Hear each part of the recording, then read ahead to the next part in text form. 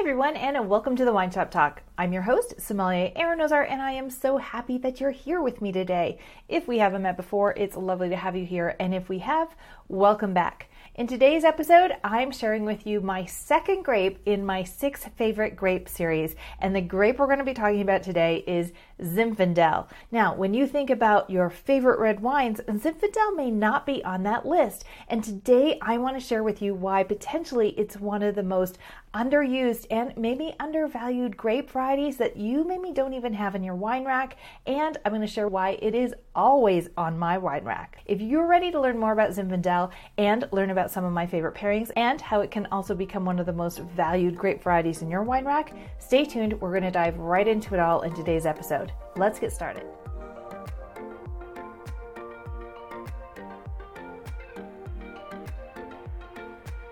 Okay, so last week we talked about Moscato d'Asti and why I love that grape, and I truly feel that you should as well, and why it is so versatile and delicious, and it's just one of those grape varieties that's always in my house. So if you missed that episode, you're definitely going to want to listen in on that one.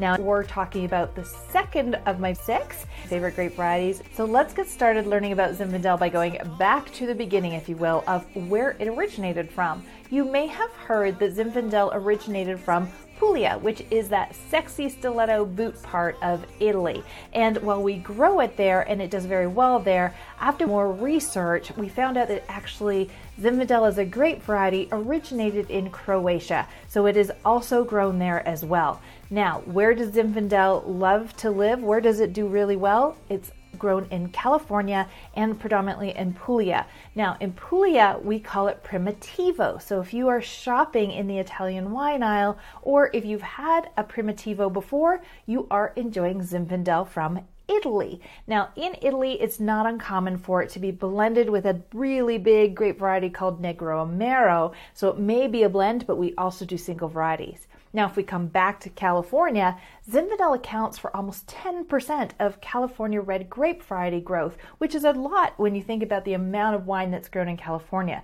It's predominantly in the northern and central coast areas, with Lodi considered to be one of the top key areas. And I have some food pairing ideas for you as well. When you think about your favorite red grape varieties, probably many of you are thinking about Merlot, Cabernet, Malbec, maybe red blends like Grenache, Mourvedre, and Syrah, the Holy Trinity from the south of France, Pinot Noir, as much as that's a medium grape, but Pinot will come in, and trust me, we'll be talking about Pinot in a different episode, Shiraz, Syrah for sure as well. But maybe Zinfandel doesn't make your list, and I really want to talk to you about why it should be on your favorite red list, as well as why it's a grape variety I always keep in the house. It is so versatile. So let's talk a little bit about how Zinfandel grows.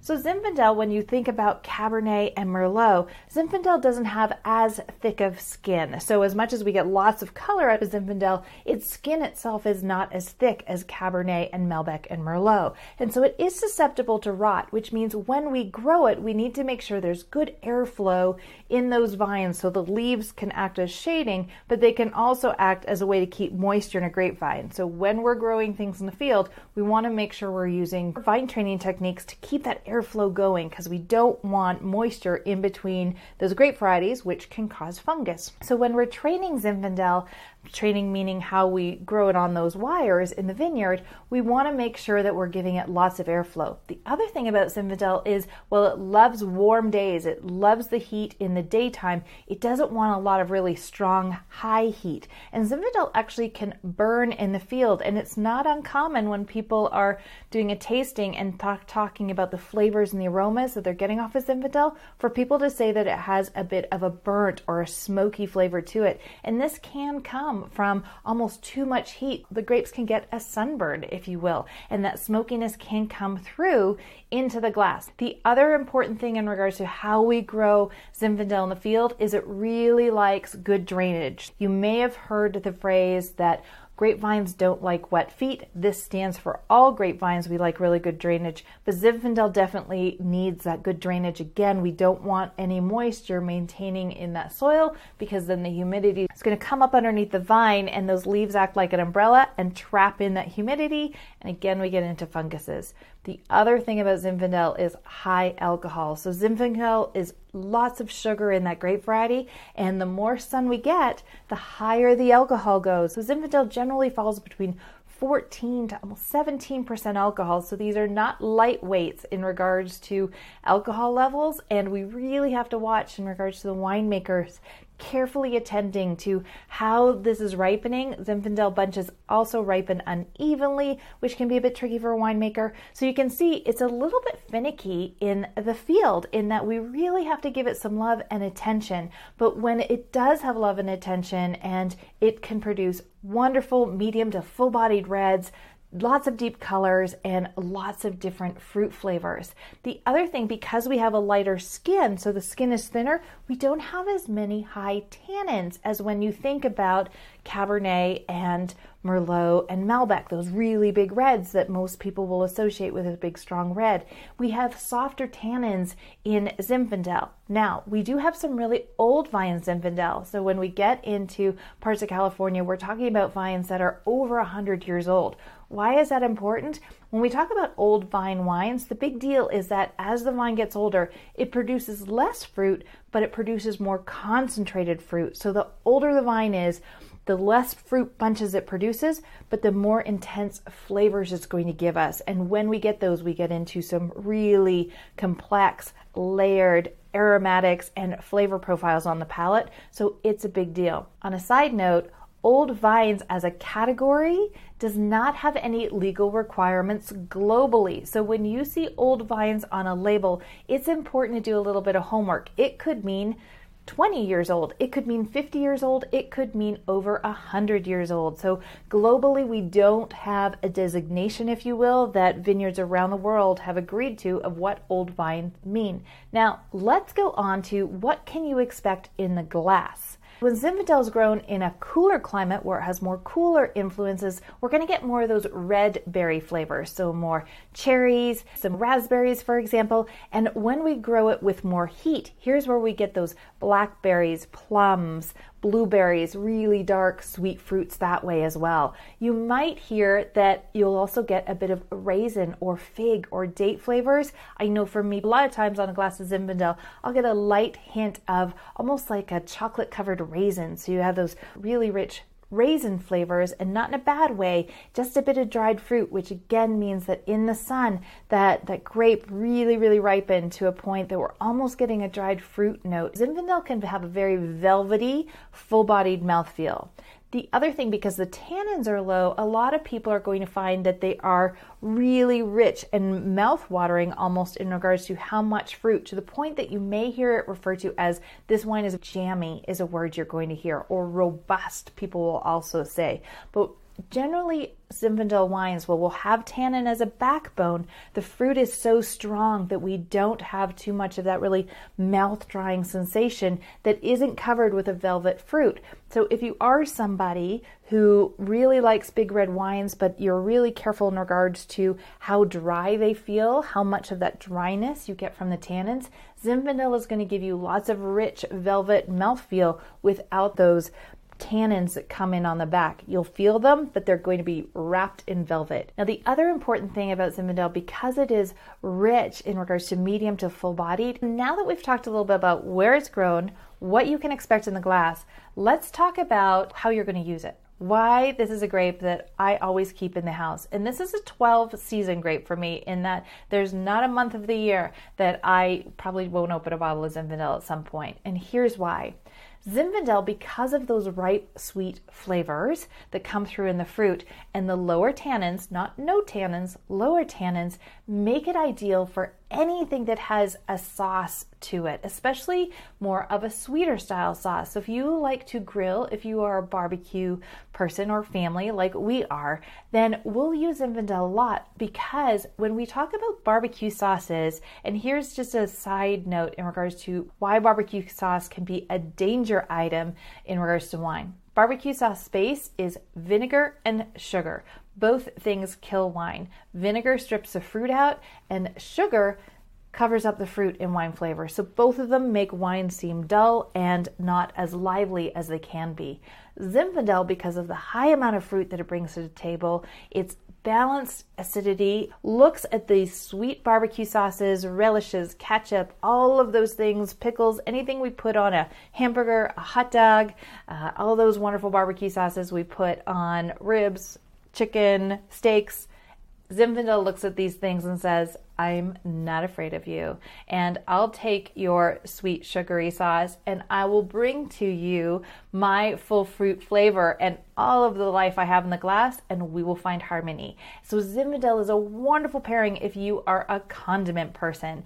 Zinfandel looks at it and it does not get stripped out like some of the other wine styles that are different in profile. Zinfandel comes to the table with so much life, so much flavor that it looks at those and says, we're friends. It's okay. I'm not afraid. So if you are a barbecue sauce fan or condiments, ketchup, relish, mustard, all of the delicious stuff, then Zinfandel is definitely a wine you're going to want to have. Same if you're doing pulled pork, for example, and all those delicious flavors. Ribs, whether they're cooked in the oven or cooked on the barbecue. If you're having a stew, you can definitely go here too, more of the sweeter side. So anything you put a little bit of sugar and wine in, or a little bit of vinegar that you're cooking with, Zinfandel is an option for you. Because Zinfandel is low tannin, it's also a red that is an option in regards to chicken. So if you want a red wine and you're having chicken, whether it's grilled or in the oven, Zinfandel is an option for you here. Because without the strong tannins, the issue we have with red wines and chicken is there's no marbling, there's no fat in chicken, and the tannins go to protein and they make it seem drier because they take all the moisture out. And so when we have lower tannin red wines like we do in Zinfandel, the chicken's not going to seem so dry, and the fruit flavor, think about it almost like a berry relish on top of your chicken. If you're having barbecue sauce, it's just going to work right with that barbecue sauce on your chicken. So if you are doing a barbecue where you're having a multitude of different flavors, maybe you're doing some hamburgers, some sausages, some veggie burgers, some portobello mushrooms, some steaks, anything mix mash, so you're having a whole bunch of things for people to choose from, then as a red wine, I will always highly recommend a Zinfandel. Same as if you're having a cedar plank salmon, that smokiness is going to come through and it's going to be divine with a cedar plank salmon, because again, the low tannin in that red means that we can pair it with fish. Because what happens, and you can pair anything you want. Let me just caveat this a little bit by saying, if you love fish with red wine, keep doing you. The reason we predominantly don't do it is because the red wine and the fish, we actually get a chemical reaction between these, and you can end up with a bit of a metallic flavor in your mouth that causes the red wine interaction with the iodine in the fish. And so it's not good or bad, it just creates this strange feeling. Some people will say that it's a bit like sucking on a penny with a filling, if you've had that experience, where it's not horrible, but it's not enjoyable. So that's why we will say don't pair red wine with fish. It's not that we want to make up a whole bunch of like hardcore rules. It's that we've tried these things before and the actual physical enjoyment of it is just not there. And so we are always giving recommendations. But if you love it, keep doing it. But Zinfandel, especially a lighter bodied Zinfandel, is going to be really, really nice with a cedar plank salmon. You'll get that smokiness. Zinfandel will generally be in a barrel, so you'll have a nice vanilla note around it, and it can be a really, really lovely pairing. So something to keep in mind there as well. Now, the other reason I love Zinfandel, so aside from being able to pair with any grilled dishes or anything that you're putting a barbecue sauce on, or a sauce that's based in sugar or vinegar, then the other reason is because of the sweetness, this berry flavor that comes from Zinfandel. It's going to pair with any type of chocolate dessert that's sort of milk or dark chocolate based. So anything that you have cherries or strawberries or mixed berries, you can definitely do with Zinfandel. I love one bite brownies with Zinfandel. It's one of my favorite pairings. I also love to take a cookie. So a chocolate cookie, we here in Canada, we have a cookie called Fudgio, which is basically like a chocolate icing in the middle and 2 hard biscuits on the outside, kind of like an Oreo but filled with chocolate. And what happens is I snap that in half and dunk it into my delicious glass of Zinfandel at the end of a meal. And it's delicious. It's so fun. If you are having people over, I highly recommend letting them dunk cookies into wine. And let's face it, it's impossible to have any kind of snobbery around dunking cookies into wine, and it is really, really a fun way to end a meal. So cookies and wine takes the whole cookies and milk experience to a whole new level. So let's just recap everything we learned about Zinfandel today and why it's on my favorite grape variety list. It is very, very versatile. Anytime I pull out barbecue sauce, Zinfandel is my girl. She's definitely right at the top of my mind of how can I have this. It's lower in tannin. It is delicious with chocolate, so milk and dark chocolate desserts. But Zinfandel, versatile, friendly, full of rich fruit flavors. So I hope today I have inspired you to pick up a bottle of Zinfandel. Remember, it's going to be a little bit sweeter in regards to those ripe fruit flavors and compared to your Malbecs and your Cabernets and even your Merlots. But it is so food friendly. So give it a chance, give it a try. If you have questions or comments about today's episode, if you're watching on YouTube, just leave your comments below. And if you're listening on your favorite podcast, feel free to reach out to me on social media, whether that is Instagram or TikTok or Facebook at Wine Girl Academy. I hope I've inspired you to pick up a bottle of Zinfandel this week and give it a try. And I hope it will also become one of your favorite grape varieties. Be sure to like, share, and subscribe so you'll never miss an episode, which come out every Tuesday. I want to wish you a wonderful week. Cheers, everybody. Bye now.